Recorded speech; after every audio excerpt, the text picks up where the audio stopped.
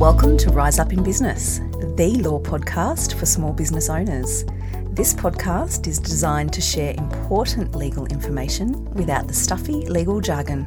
I'm Tracy Milacrane. Let's get into today's episode.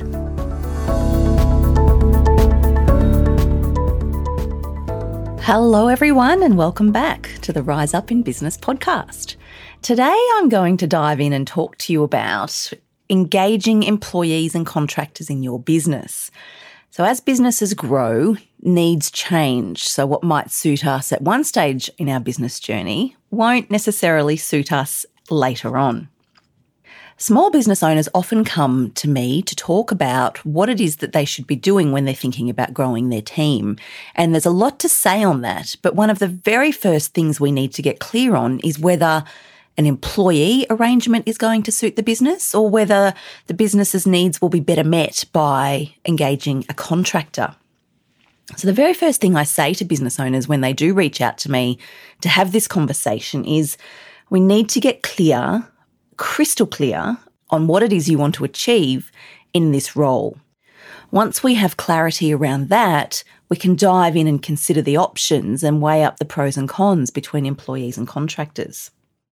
The first thing to understand when you're weighing up the pros and cons between employees and contractors is that each role, i.e. the employee role or the contractor role, have different financial obligations attached to them. So traditionally or typically, a contractor will be paid a higher hourly rate because they don't have the benefit of paid annual leave, personal leave, you don't pay their superannuation and so on. Employees, on the other hand, are typically paid a lower hourly rate or a lower annual salary, but on top of that, you have to make sure that you're paying their superannuation and you need to make an allowance in your budgeting or your financial planning for their annual leave entitlements. So that's the first part. Once we get clear on that, so employers know exactly what it is, or small businesses know exactly what it is that they're looking at in terms of budget, getting a really clear understanding on what it is you want the person to be doing in your business is going to really help you with your decision making here. So for example, if you only need somebody for a couple of hours a week to provide you with support, and it doesn't matter to you whether they work for other businesses, it doesn't matter to you if they're working for your competitors, you just need that support. And a great example here is a VA, a virtual assistant. A VA is a fabulous example of when a contractor really is appropriate because you typically need a VA in your business to offer the really important support that you need to grow and to continue to drive your business forward. But typically you need them on an as-needed basis. They're working for other clients. You don't have an issue with that. You generally don't mind if they delegate the work. So if they're getting one of their team members to do your social media hashtag research or to do your document editing, for example. So once you're clear on what it is that you actually need the person in this role to do, we then start feeding into the differences between employees and contractors to work out what's going to suit. Off that, control is important. Do you need somebody exclusively for you? Does this person need to be working only exclusively for your business? Is that important for you? That's the first thing. The second thing is delegation. Is it important to you that the individual you engage is the individual who carries out the tasks? If the answer is no, then a contractor might lend itself very well to your needs. What's your long-term vision for this role? Do you need somebody to come in and provide you with the specialist expertise or the specialist support? So a VA, as I've touched on, a bookkeeper is another fabulous example, social media managers, online business managers, SEO support. Do you need somebody that has those specific expertise to fill the gaps of your knowledge or fill the gaps of your skill set to help support your business? Or is the role a more holistic role and you want somebody to come into your business, be committed, learn your business, grow with your business and be a valuable member of your team? So you can start to see the difference. Once you get the clarity around that, it becomes easier then to start leaning one way or the other in terms of whether an employee is going to suit you or a contractor is going to suit you. What I do want to talk about here for a moment is exit strategy. Several times recently, clients are saying to me, Tracy, I've made a decision to bring on a contractor in my business because either I'm just not ready to take on the responsibility of an employee or I've been burned and had bad experiences with employees. I don't want to take another one on. I'd like to just have a clean exit strategy, so therefore I'm going to bring a contractor into my business. This is fundamentally flawed in terms of thinking that a contractor has an easier exit strategy for you than an employee does. If that's your reasoning and if that's your pivotal decision-making component as to which option is going to suit you, then I'd like you to pause and just hear what I say here, because it's not necessarily the case that your exit strategy will be easier or more streamlined if you're working with a contractor. So obviously, if you've been listening to me for a while, you know it goes without saying that whichever way you go, employee or contractor, you must record the agreement in writing. So that will either be an employment agreement or an independent contractor agreement. Now, if you opt for the contractor and you do enter into an independent contractor agreement, there will be a notice provision in there that's required. So if you do decide that it's not working out and you want to terminate your relationship with the contractor, you'll need to give the notice. So whatever that notice is, and I see them typically anywhere between 7 days and 30 days notice is required.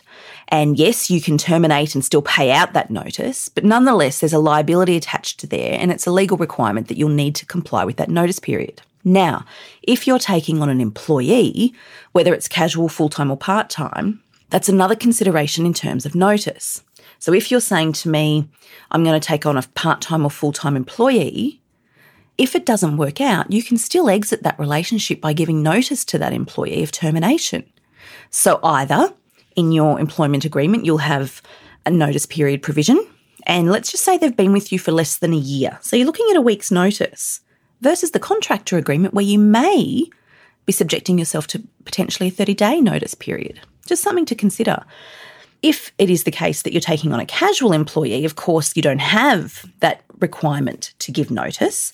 So that's also an option. But again, in determining whether you need your needs met in your business by a casual employee or a contractor, your obligations need to be considered, and your needs, again, I go back to your needs for this specific role, need to be considered too. Because if you do engage a casual employee, well, they don't need to give you notice either if they wish to terminate the arrangement because of the nature of a casual employer-employee relationship.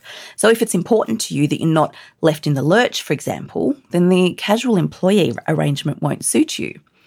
If flexibility in terms of hours is important for you, then a part-time employee arrangement may work. Similarly, a contractor arrangement may work, but again, coming back to the exit strategy, I wouldn't suggest then that the contractor arrangement is going to lend itself to a smoother exit strategy for you, because even a part-time employee, if they've been with you for less than a year, you are required to give them a week's notice if you'd like to bring the relationship to an end. I'm just talking about the first year of employment here because this is usually when we need to rely on our exit strategies when we're bringing team members in.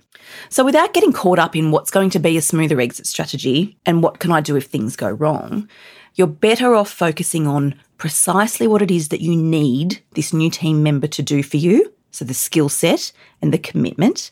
Focus on whether or not it's important to you that that particular individual provides the services for you, or if they can delegate.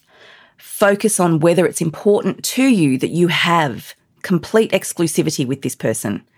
If you do need that, then we need to talk about an employee relationship. But if you don't, again, that's another tick over in the contractor column when you're assessing your pros and cons.